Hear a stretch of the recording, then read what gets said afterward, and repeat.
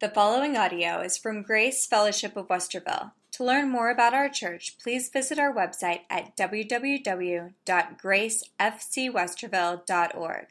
1 Corinthians chapter 13, and we're kind of been taking our time on it because in the last verse, it tells us that love is the greatest.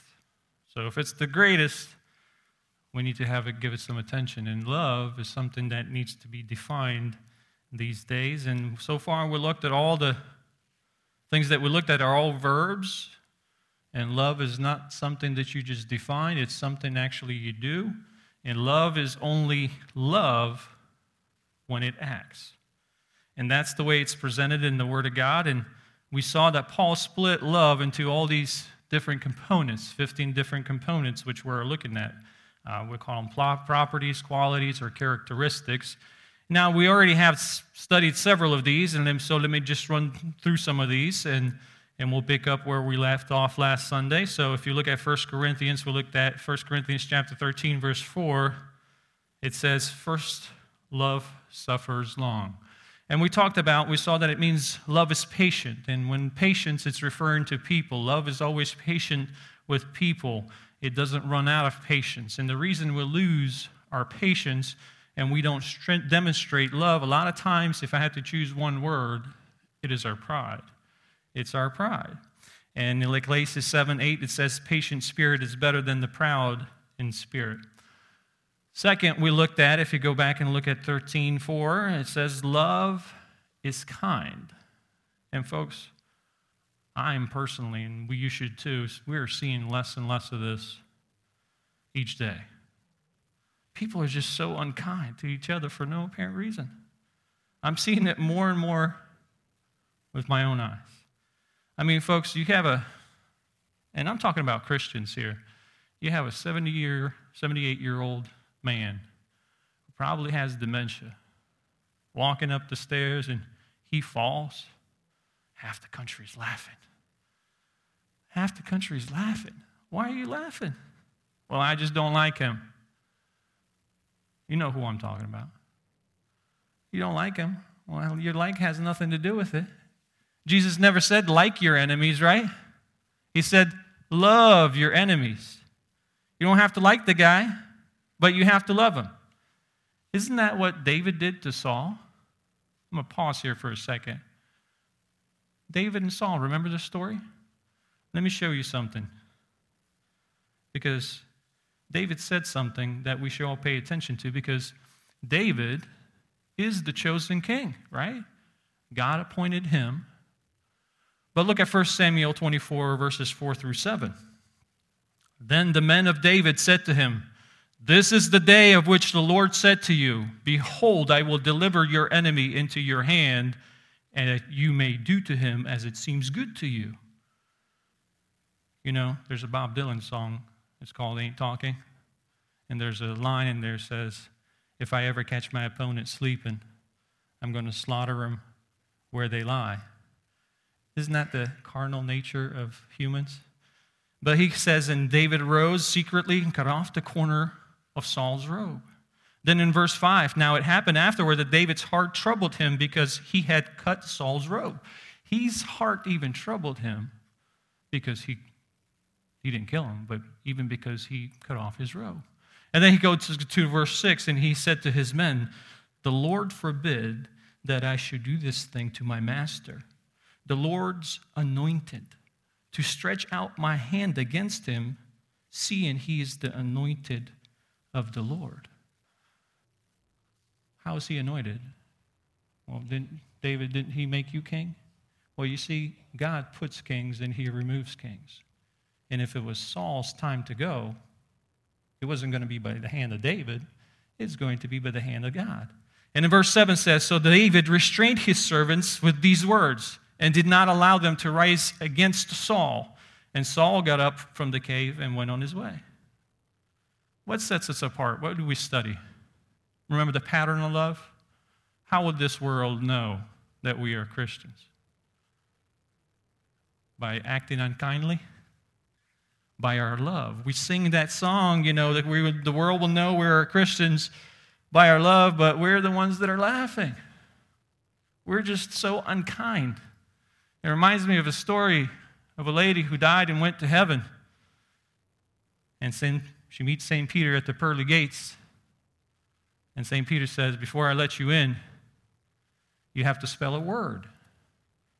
And she tells St. Peter, well, what word is that? She says, love. She says, oh, that's easy. Love. He lets her in. A week later, St. Peter had to go to a meeting, and he asked her to watch the gate. And at this time, her husband died. And now he appears before the pearly gates, and he sees his wife's there, and he tells her how much he missed her, and he's so happy to see her again in heaven. And she says, well, before I let you in, you have to spell a word. And he says, what word is that? She said, Czechoslovakia. People are just unkind for no apparent reason. People are just unkind. Bible all over the place tells us, be kind to one another, tender-hearted. We don't have to like them, but you don't have to degrade them. It says, be kindly affectionate to one another with brotherly love. Give preference to one another. So be kind, you know. Anybody watch Mr. Rogers? I did a little bit when we first moved to America. 3 rules of success. Rule number 1, be kind. Rule number 2, be kind. Rule number 3, be kind. So we're moving on. If you look again in 13:4, thirdly it says, does not envy. Love is never jealous. And we talked about 2 types of jealousy, and all jealousy is rottenness to the bones. That's what Proverbs tells us. 4, love is never boastful. It does not parade itself. And we saw the root meaning is bragging, shooting off the mouth of your accomplishments. And number 5, love is not puffed up. That's the attitude. That's the pride attitude. It's the inner attitude, while being boastful is the outer attitude. Then we looked at verse 5, and it said about not behaving rudely. Does not behave rudely. And rude people are self-centered. They're saying, I will do whatever I want, regardless of how anybody feels or regardless of what anybody else thinks. Number 7, we talked about love does not seek its own. And we talked about how many people are living the cafeteria lifestyle. Just me, myself, and I, the unholy trinity. They're just myself, their edification, they don't care about others. And love is not provoked. Number 8, meaning love does not get angry quickly. Love never gets upset. And then number 9, that's where we're going to be heading off today. And verse 5 says, does not behave rudely, does not seek its own, it is not provoked, thinks no evil. Now, really, this thinks no evil is a Greek word, and it means it's an accountant term. It literally means to keep mathematical calculation. It means a ledger of a bookkeeper. So I want to look at some other translations to make it easier to understand. If you look at the New American Standard Bible, in 1 Corinthians 13:5, you see it says instead of not thinks no evil, it says does not take into account a wrong suffered. And then if you look at NIV version, it says keeps no record of wrongs. And the reason you write things in a bookkeeper's ledger is why? So you don't forget them, right? In business practice, it's necessary, but in personal matters, not it's only unnecessary, but it's harmful. So keeping track of those things done against us is a sure way to unhappiness for you and the people you're keeping it against. So what I'm saying here, love, number 9, never keeps books of evil done to it. Love never keeps a running record of everybody's offense. The idea is holding somebody accountable for some wrong, evil, or injury that's been done to you. Love forgives and forgets. And one theologian put it this way, and I like this. It says, love is a spark that falls into the sea and is quenched. When the injury falls upon a loving Christian, it is drowned just as surely. It is drowned in the sea of love. And folks, that same Greek word in the New Testament is used to present the pardoning act of God for those who trust in Jesus. God has not kept any books on our sin. So we are not to keep any books on others. If you look at Romans 4:8, it says, "Blessed is the man whom the Lord shall not impute sin." Blessed is the man who the Lord does not impute sin.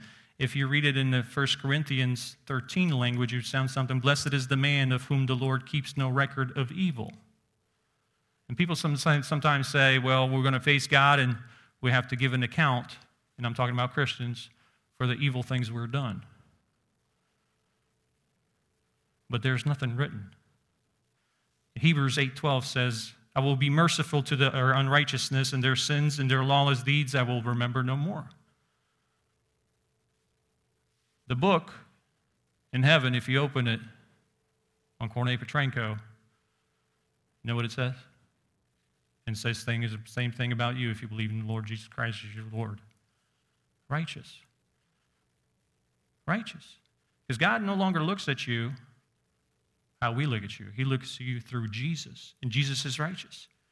The Lord does not do some mathematical calculation to add up our sins. He's not keeping an accounting of sin. That's the great truth. Look at 2 Corinthians 5:19. It says, "The God was in Christ, reconciling the world to himself, not imputing their trespasses to them." Do you see that? First, he's reconciling, but then he's not imputing their trespasses against them. And if you look at Acts 3:19, it says, "Repent, therefore, and be converted, and then your sins may be blotted out." Romans 4:6, just as David describes the blessedness of a man whom God imputes righteousness apart from works. So did you see that? Righteousness. Romans 4:22, "And therefore it was counted for him for righteousness." Talks about Abraham. And same thing in James 2:23, it says, "And the scripture was fulfilled, which says, Abraham believed God, and it was accounted him for righteousness. And he was called the friend of God." In other words, God only keeps account of righteousness, not evil. And to me, that's fantastic. God has no resentment. And look, God has been offended. Have you offended God as a Christian? Have you ever offended him? I have all the time. But you know something? He never starts a book and says, "You know that Corny Peterenko, I'm sure it's misspelled, I'm tired of that guy. I'm going to start keeping the ledger on him." He doesn't do that. He doesn't say, he keeps no account. Why? Because he loves us. He loves us. God so loved us that he doesn't keep account of our sin. He forgives us, keeps on forgiving and keeps on forgiving and keeps on forgiving. But resentment keeps the books. You know, unforgiven people usually have good memories, and some of them can hold a grudge for a lifetime. It's sort of like, you ever heard of these theologians, Larry, Curly, and Moe? There was a skit, and this guy was constantly coming up to Larry, and he's hitting him on the chest, and so he goes to Moe and says, "I got an idea to stop this guy hitting from me. I'm going to strap on a dynamite to my chest, and when he's going to hit it, his arm is going to explode."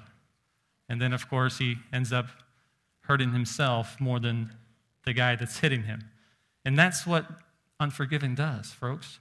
I mean, you may be sleeping, and while you're at night figuring out how to get somebody back, your teeth grinding and your fists clenching or whatever it is, those people are out there having a good time. They might not even know, unless you went and told them that you did something bad to them, they might not even know that you hurt them or they hurt you. Or maybe, and which is most common, they simply just don't care. Folks, love never makes memories out of evils. You know, and it's sad these days, even married couples, they keep track of things. One guy was sharing with his friend, and he said, "Every time my wife and I get into a fuss, she gets historical." He said, "You mean hysterical?" He's like, "No, historical. She always brings up the things I've done wrong." Any of you do that in your marriage? Anybody say, "Just like your mother"? Life fast forgets. It sees past person's sins to their potential, that the fact that God loves them And you say, how many times should I forgive? How many times should we forgive? Well, the same question Peter asked when Jesus, how many times we got to forgive? Peter said, Lord, how many times should I forgive this person? 7 times? Because 7 is the perfect number, and that's what rabbis were teaching at the time. You know, you forgive them 7 times. On the 8th time, you can let them have it. But Jesus says this in Matthew 18, 21, 22. Then Peter came to him and said, Lord, how often shall I, my brother, sin against me and I forgive him? Up to 7 times? He just wants to confirm what rabbis been teaching. And Jesus said to him, I do not say to you up to 7 times, but up to 70 times 7. So not only do you have to forgive more than 7 times, you have to do the math now too. 70 times 7. No, in other words, it means it's an infinite number. 70 times 7 is a perfect number. The Bible says we read, love keeps no record of wrongs. It doesn't keep the books. It doesn't keep grudges. And folks, you may be totally innocent. You may have done nothing wrong to deserve it. They wronged you. But let me say, if you're holding grudges, if you're not just letting it go like Princess Elsa, let it go. God cannot work in you. Do you see what I'm saying? It's not about them. It's about you. And if you're holding grudges, if you have resentment, God cannot work in your life. And Paul understood this. He even wrote to Timothy. There's one person who was getting on his nerves, affecting his ministry and getting in the way. And 2 Timothy 4:14 says, Alexander the coppersmith did so much harm to me. And then he says, I'm going to let him have him on the 8th time. No. He says, may the Lord repay him. May the Lord repay him according to his works. You see, Alexander got in the way of Paul's teachings, spreading false teachings, because he was probably making little idols, because he's a coppersmith. And Paul was destroying his business.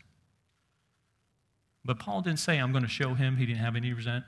He just kept on doing what he's supposed to be doing and said, let the Lord repay him. Why did Paul say that? Because he knew what's said in the Old Testament. If you look at Deuteronomy 32:35, it says, vengeance is mine. Hebrews 10:30, for when we know who said, vengeance is mine, I will repay, says the Lord.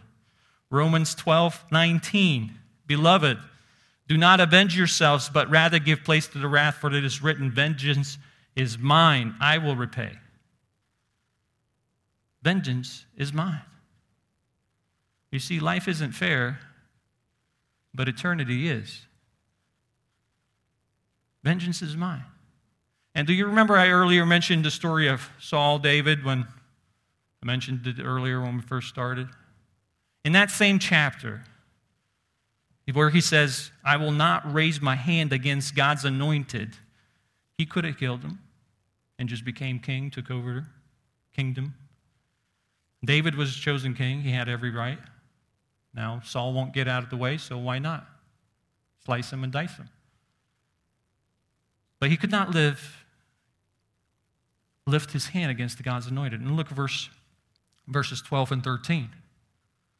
Let the Lord judge between you and me, and let the Lord avenge me on you, but my hand shall not be against you. And then verse 13, he says, as the proverb of the ancient says, wickedness proceeds from the wicked, but my hand shall not be against you. Do you see that? David was the right king. He had every right. Saul won't get out of the way. Does he start a revolution? No, he says, you know what? God will avenge this. God knows what he's doing.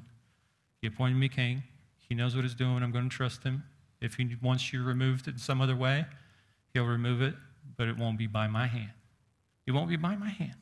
Because the Bible teaches the vengeance belongs to who? God. So why some of you are trying to try to help God out? Huh? You think God can't handle it? Some of us are trying to help God out. It's not up to us to vengeance, but it's up to us to allow the love of God and his grace to work in our hearts and leave the judgment to God. He will take care of it here or eternity. But while we are here on this earth, this is what we are instructed to do. Ephesians 4:32 says, be kind to one another, tenderhearted, forgiving one another. Why? As even as God in Christ forgave you. Next, Paul says, number 10, in verse 6, love does not rejoice in iniquity. Now, iniquity means simply unrighteousness, and the word talks about love never rejoices in sin. And, I was preparing a sermon, and we can talk about a lot of ways of rejoicing in sins. There's so many different ways people would do that. And one of those things is we rejoice in sin sometimes as we sin, and we're thinking we're getting away with it. We're rejoicing in that, hey, I've sinned, but nobody saw. I can get away with it. The other way is the most common form of sin. So, doing things is bad enough, but bragging about those sins and so forth, it's even worse. So to rejoice in unrighteousness and iniquity is you actually justifying it. So making it wrong appear to be right. And what does Isaiah say about that in Isaiah 5:20? Woe to those who call evil good and good evil, who put darkness of light and light for darkness, who put bitter for sweet and sweet for bitter. And we see this a lot. You ever go to a checkout at Myers or anything, you see all these magazines? It's just the wickedness that they're rejoicing. You turn on the commercials even these days. They throw some kind of filth or wickedness.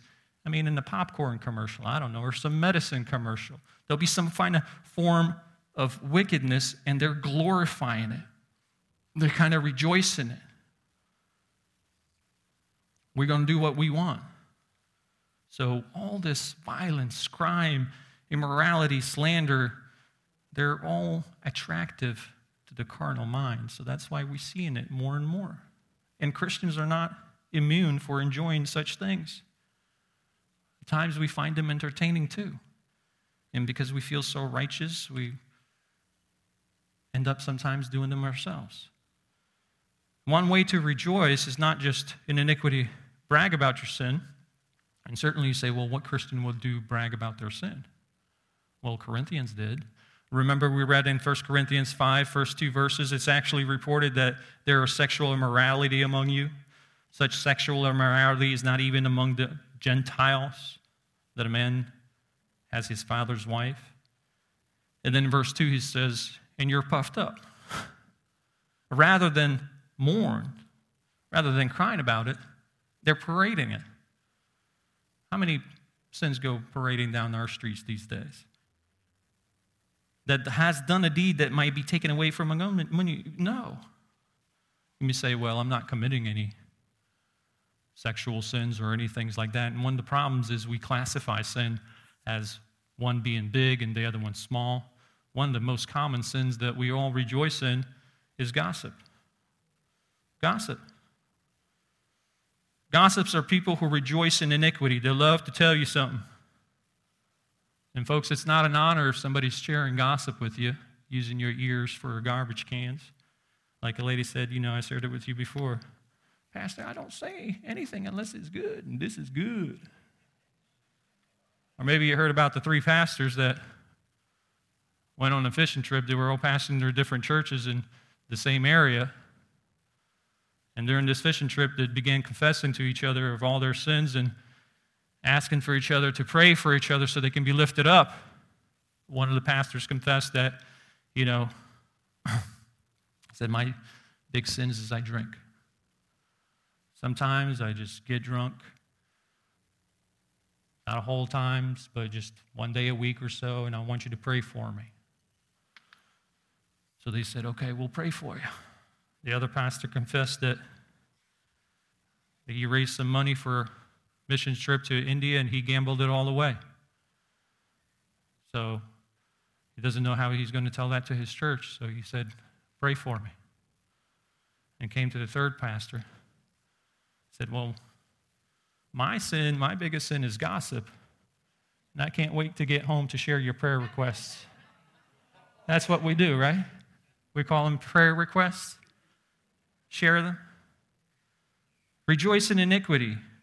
We rejoice telling things. We rejoice how somehow saying bad things about other people. You know, sometimes when you talk to those people and they kind of continue to like, oh, that's too bad. Tell me some more. You know, they want to have more info. Tell me some more. Gossips. And gossips would do little harm, folks, if there wasn't so many ears that were open to it. And that's the sin which many Christians treat lightly, but really it's wicked. May not be committing those big sins we classify, but really it's wicked. Exposing sins of others rather than helping them. And even, you know, even if it's true, gossip is still gossip. So, person is never helped by spreading the news of his sin. And, you know, sometimes silence is yellow. We ought to stand up regardless of the consequences, challenge evils of our time. Times we do not be a coward, pardon me for saying that. But there are times also where silence is golden. When we know this truth will hurt people. And again, the reason behind it is your motive. Why are you sharing it? To hurt them? Or are you trying to actually help them? You're sharing it with another person that may be able to help them. So what is your motive? You know? And how can we do those things? Because we can't rejoice in sin. Do you know why? I'll just give you two reasons. Number one, why would you rejoice in anything, even if it's your sin or somebody else's, if sin offends God? Sin offends God. So why would you rejoice in it? Psalm 69:9 says, because the zeal of your house has eaten me up, and the reproaches of those who reproach you have fallen on me. He meant when you're dishonored, I'm in agony. I can't rejoice in sin that offends God. No way. And you look around the world today, society, and all kinds of things does for entertainment, kinds of things tolerated in our society. We're flattened. How can you look at that? How can you look at that and rejoice? First, it offends God. You know, you have a loved one, a friend, and let's say they had some kind of tragedy. Would you rejoice in that? Well, why would you rejoice in something that offends God? If we love God, what offends Him will offend us, and what grieves Him will grieve us. So there's no thought of rejoicing over evil. And the second, how can you rejoice in evil, or even if somebody stumbled and falled in sin? When being a Christian, I know the consequence of sin. I know the consequence of sin. You know, sometimes people say there shouldn't be any church discipline, and because loving them is preventing any kind of church discipline. But that's not how Bible illustrates it.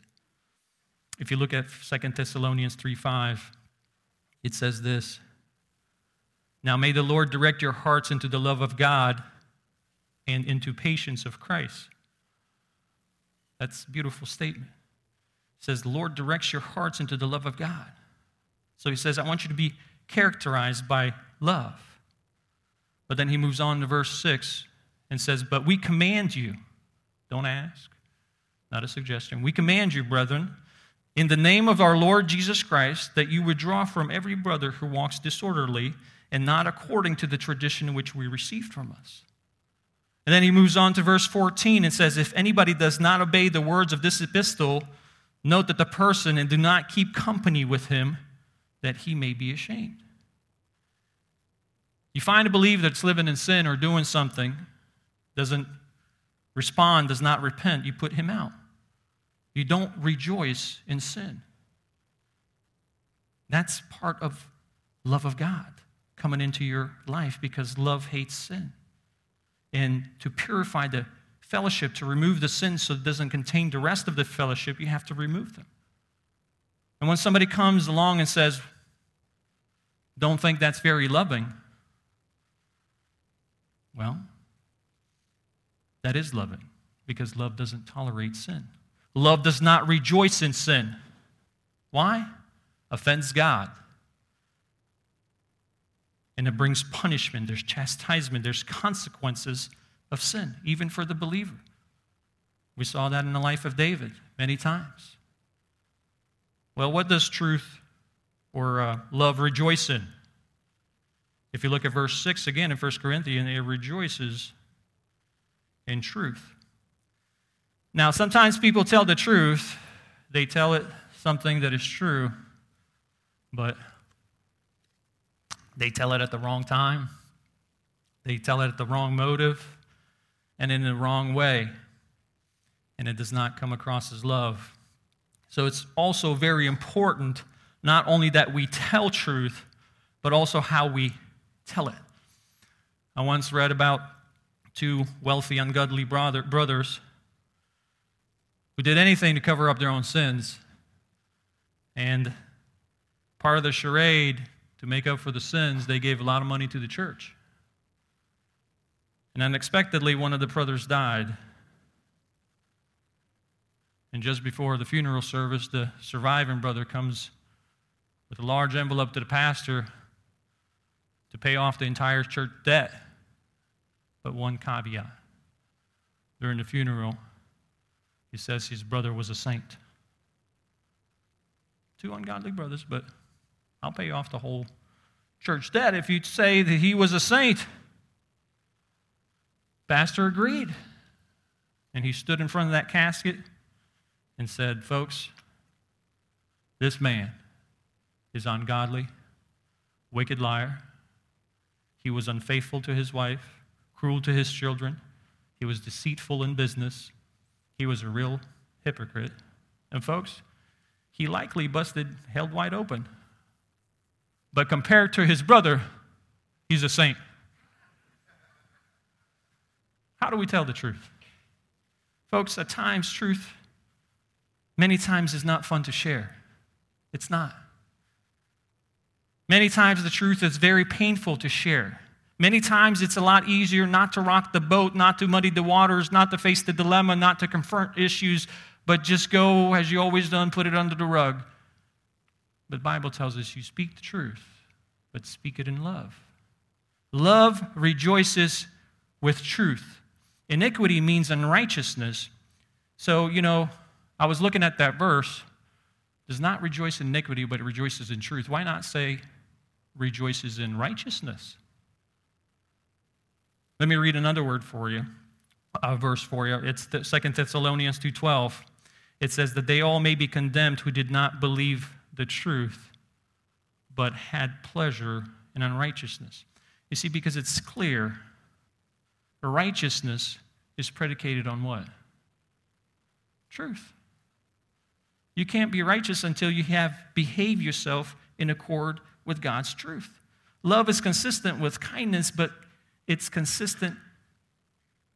not consistent with compromising the truth. It doesn't compromise the truth. Love can't rejoice in error. Love can't rejoice in false teaching. Love can't rejoice in false doctrine. And yet, I say lots of churches and people today, people can believe what they want, and we'll just have to love them. There's an ecumenical movement, which means simply all kinds of people getting together in the name of love, and we just want to love everybody. Doesn't matter what you believe. I talked to a Christian leader, and he said, how can you compromise yourself with people who do not believe the Word of God and the way we know it to be true? Well, he said, we're instructed in the Word of God to love them. But the answer is, love rejoices in what? Truth. And that is the basis on which love can work, is truth. And the best way to demonstrate that your stick is crooked, what do? You lay a straight stick next to it. And that's why I've been telling you folks, doctrine is so important. Doctrine is important. How can you know if something's wrong if you don't know what the Scripture says? And that's what happens in the world. It's not the doctrine just like, hey, that sounds good. But really, it does not align with the Word of God. Remember, the devil tempted Jesus. He used the Scripture, but he used it out of context. So, same thing for us. When somebody says X, Y, Z, you have to say A, B, C. But we don't do that. But you see, in 1 Peter 3:15, it tells us, but sanctify the Lord in your hearts, and always be ready to give defense to everyone who asks you the reason for the hope that's in you, with meekness and fear. And how can you have a defense if you don't know the original? So, folks, I can't put my arms around people and love somebody who teaches things other than what the Bible teaches. I can't put my arms around and love somebody when he or she lives a life that does not behave itself according to the truth. Love will rejoice when truth is taught. Love will rejoice when truth is lived. I may love you, but I will not rejoice if you're teaching false doctrine. I may love you, but when you live in error, I will not rejoice. I will not. Here's what it says in 2 John 6. This is love. Again, right? Talking about love. This is love, that we walk according to his commandments, and this is the commandment that, as you have heard from the beginning, you should walk in it. Listen, love is not a feeling. We talked about that, right? It's not a feeling, some attitude, but obedience to the truth that you heard from the beginning. This is love, obedience, living the truth. Love isn't disregarding the truth. Love is saying, it is not saying it doesn't matter what you believe. We're all just going to love each other. No, love walks after the commandments. Well, what's somebody a little bit off? You ever get people knocking at your door? Bring you some good news, or at least they say so. 2 John 7, for many deceivers have gone out into the world who do not confess Jesus Christ as the coming in flesh. This is the deceiver and antichrist. Many deceivers. In other words, they doubt incarnation for some reason. This is the deceiver antichrist. They doubt. Many Christians today, they're out there, they deny the virgin birth. That couldn't happen. Or those who doubt that Jesus died on the cross. You know, some people say, well, he didn't really die. He just fainted, so that's why he walked out of the grave. And they do this in love. They do this in love so, you know, more people can follow Jesus, I guess. These people who transgress, do not abide in true doctrine. Look what it says in verse 10 and 11. If anyone comes to you and does not bring this doctrine, do not receive him into your house, nor greet him. For he who greets him shares in his evil deeds.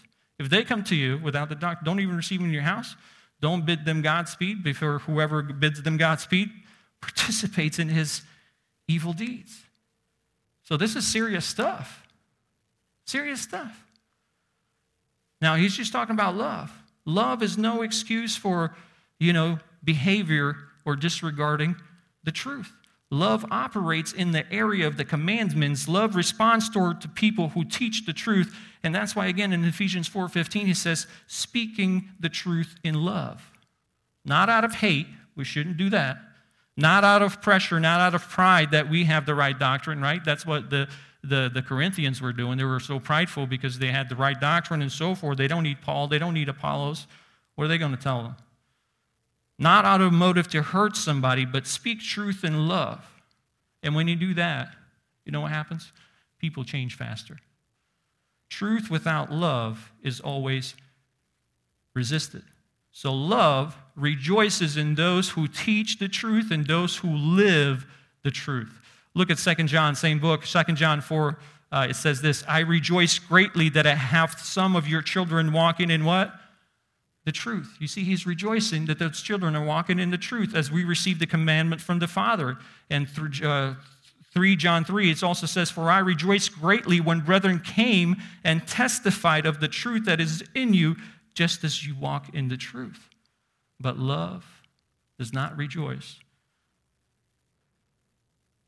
in untruth and false doctrine."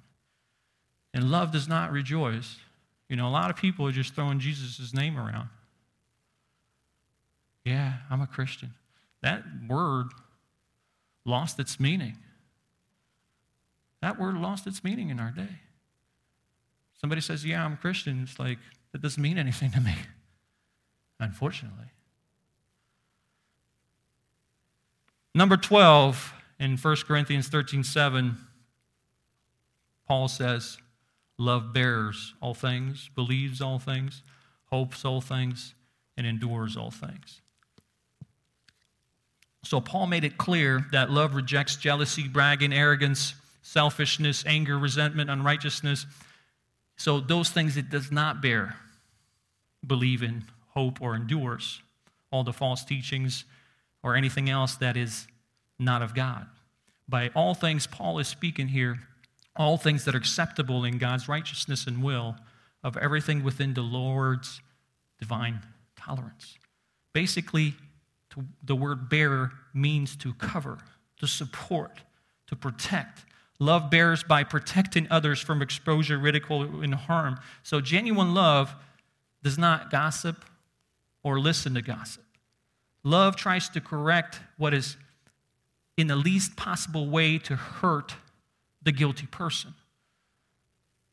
That's what love means. It never protects sin, but it's not anxious to protect it's anxious to protect the sinner. It doesn't support the sin, but it's trying to protect the sinner. Fallen human nature is just the opposite, as we talked about that. There's pleasure in supposing, oh, this is good.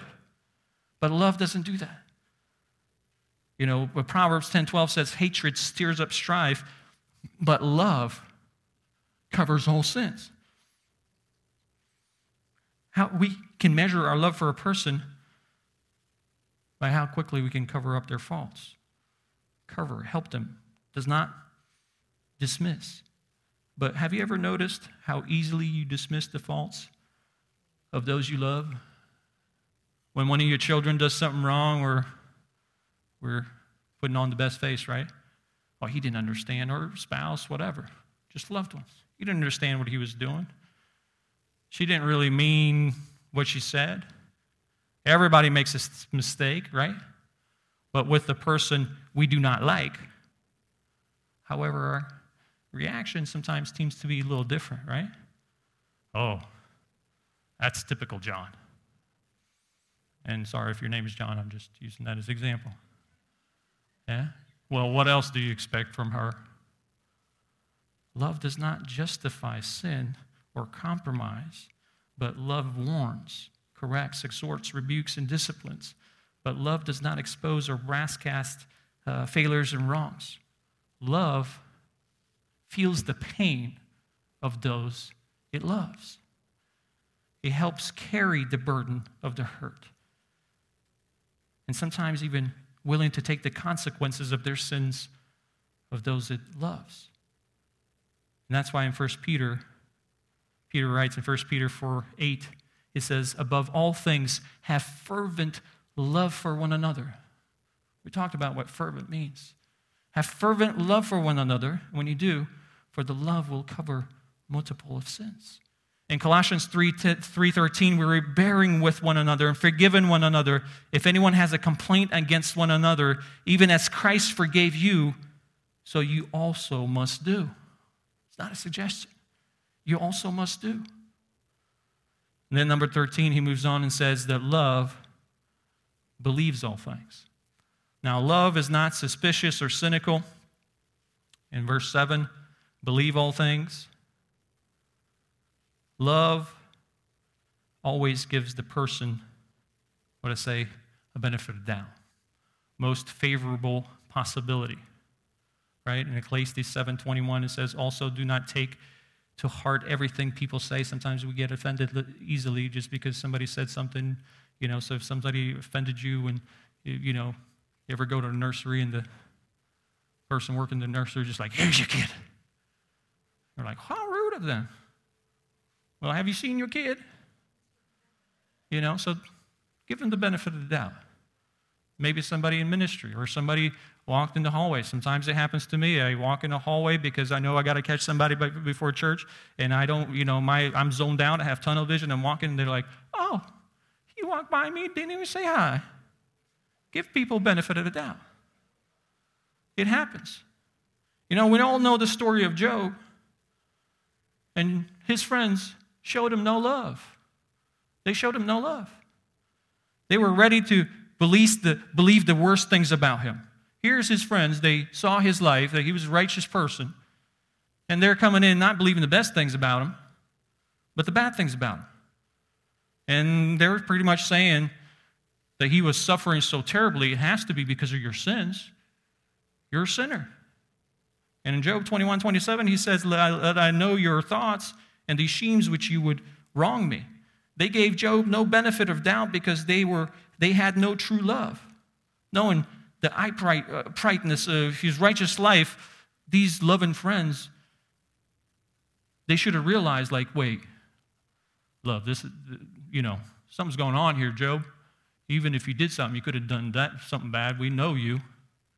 You shouldn't be suffering this much. The punishment doesn't fit the crime. But they had no love. Same thing with the Pharisees. They're walking around where Jesus was healing people. Did they rejoice when people got healed? No. If you look at Luke 5:18 and verse 18 through 20, there's a story about a man who went through the roof. I'm sure you all know it, the paralyzed man. And then behold, a man brought into a bed who was paralyzed, whom they sought to bring in and lay before him.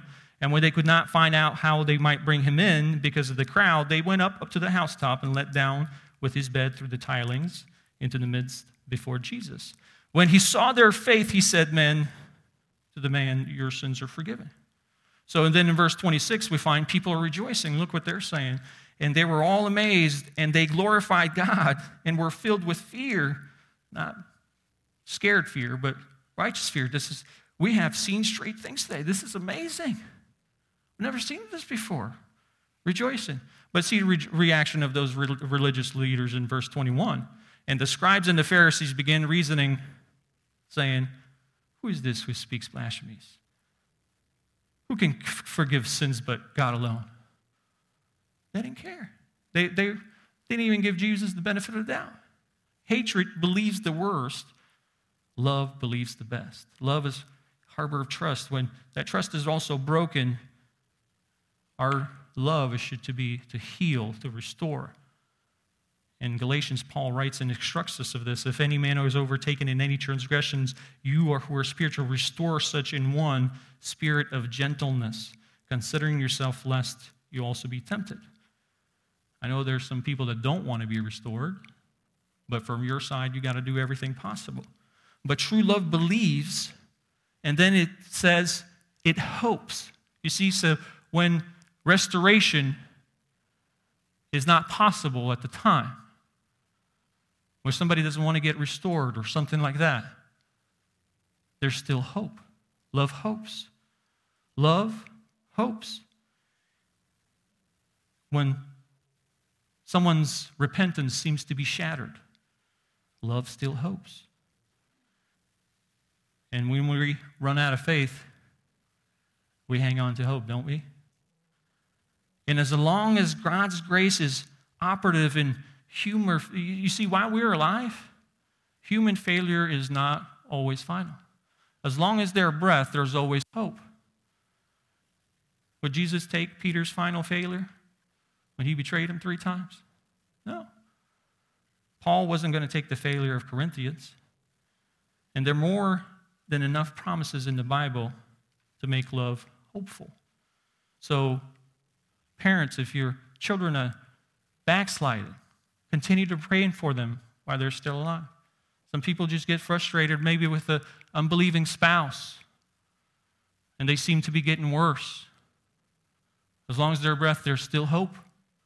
Continue to pray. There's still hope. Because love hopes. It doesn't give up.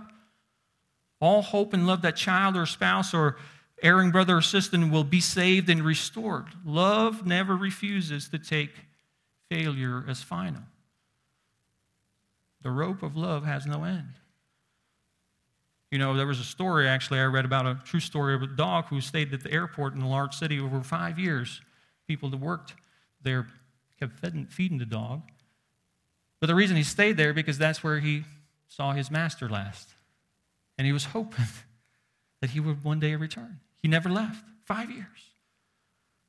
So if the dog's love for his master can produce that kind of hope, I hope our love can produce that kind of hope and restoration for the brothers and sisters or loved ones, especially when it comes to salvation. And then the last thing it says, it endures all things. Endures all things. Every hardship, every suffering was to be endured, and we have to hold fast. Love holds fast to those it loves and endures all things. Remember in the first sermon, the pattern of love, we read John 13:1, when Jesus was washing their feet. And it says this, now therefore the feast of the Passover, when Jesus knew that his hour has come, he's about to go to death, he's under pressure, all these things going, he would depart from this world to the Father, having loved his own who were in the world. It says he loved them to the end. He loved them to the end. And like we said, there were a bunch of apostles were a bundle of mistakes, misunderstandings, failures, but he loved them to the end. He was enduring. And if love, when times are good and everything's good, any pagan can do that. Remember, we talked about that. Love endures. Remember Stephen? Stephen was witnessing. He was receiving all kinds of ridicule, all kinds of accusations when he was preaching the gospel. They were taunting him. But even the stones did not stop loving them. He was getting stones thrown at him. He was enduring that. And look what it says in Acts 7:60. Then he knelt down and cried out with a loud voice, Lord, do not charge them with this sin. And when he said that, he fell asleep. Like his Lord, he loved them to the end, loving the unloving enemies that put him to death. His love endured. Love bears what's unbearable. Love believes what may seem like it's unbelievable. And love hopes what seems to be something that's completely hopeless. It endures. And after believes and hopes, it endures. And there's no after the endurance, because endurance is the ending climax of love. Enduring. That's why it's important for us to understand and strive for this agape love in our life. It's so important because the fact it brings spiritual wholeness to us and physical wholeness.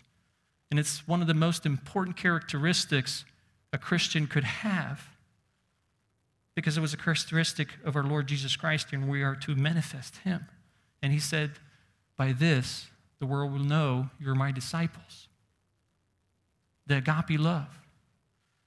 So we looked at 15 of them, and we can continue talking about these 15 for Kingdom Come. But how do we compare? How do we compare? Each one should do it on his own.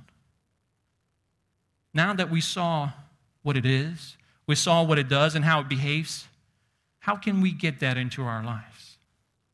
How can we get into our lives? I'm just going to give you 5 quick things. There are 5 key things to loving. Number 1, we need to acknowledge that it's a command, not a suggestion. It's a command. It's not an option. In Romans 13, verses 8 through 10, it says, owe no one anything except to love one another. For he who loves one another has fulfilled the law.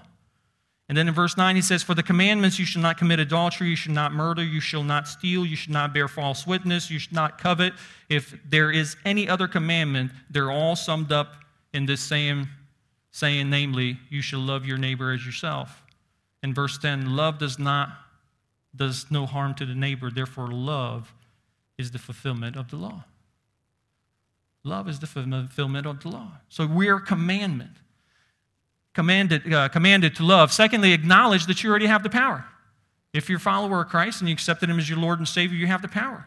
Because in Romans 5:5 says, now the hope does not disappoint because the love of God has been poured into our hearts by the Holy Spirit who has given to us. You have the power already. It's not only the command, but it's possible command because you have the power. And thirdly, acknowledge this should be the norm for your life. This is only normal. That's the bottom line. That's a Christian activity. In 1 John 4, verses 7 through 10, it says, Beloved, let us not love one another for love is of God, and everyone who loves is born of God and knows God. He who does not love does not know God, for God is love. In this, the love of God was manifested toward us, that the God sent his only begotten Son into the world that we might live through him. Do you see this? Love of God, we're living it through him, the Holy Spirit. And then in verse 10, it is the love, not that we loved God, but he has loved us and sent his Son to be propitiation of our sins. This tells us that God is love, and so should we be in it. It's the norm. And fourthly, acknowledge it's Spirit's work. We talked about men's breakfast a little bit about abiding in Christ. And the more you abide in Christ, the more you're allowing the Holy Spirit to work. Because it's fruit of the Spirit. It's not something you just wake up someday and just say, I'm going to love everybody. Not the agape love. I guarantee you that. It's the fruit of the Spirit. In Galatians 5:22, but the fruit of the Spirit is love. Very first one. And then number 5. Ready for this? This is brilliant. Practice it. Practice it. Don't just write it in your notebooks. Don't just highlight it in your Bible. Practice it. You're not going to be perfect, but this is where we should be striving for. Practice it. Start at your house is a perfect, beautiful place to start for all of us. Start at your house. These 15 characteristics. Put them on your refrigerator. When you start getting into a fuss, just list it out for your wife. Love is patient, long-suffering. So you should be thankful for me, teaching you how to long-suffer, right? So how do we compare, now that we looked at these 15? So next Sunday, we're going to look through the verses 8 through 13, and we're going to talk about the permanence of love. Why does Paul say it is the greatest? Above hope, faith, and all those things, it's the greatest. So next Sunday, we'll talk about that, and that will be the end of the series. And then we got Easter. Invite a friend, okay? Let's pray. Father, thank you again this morning for loving us.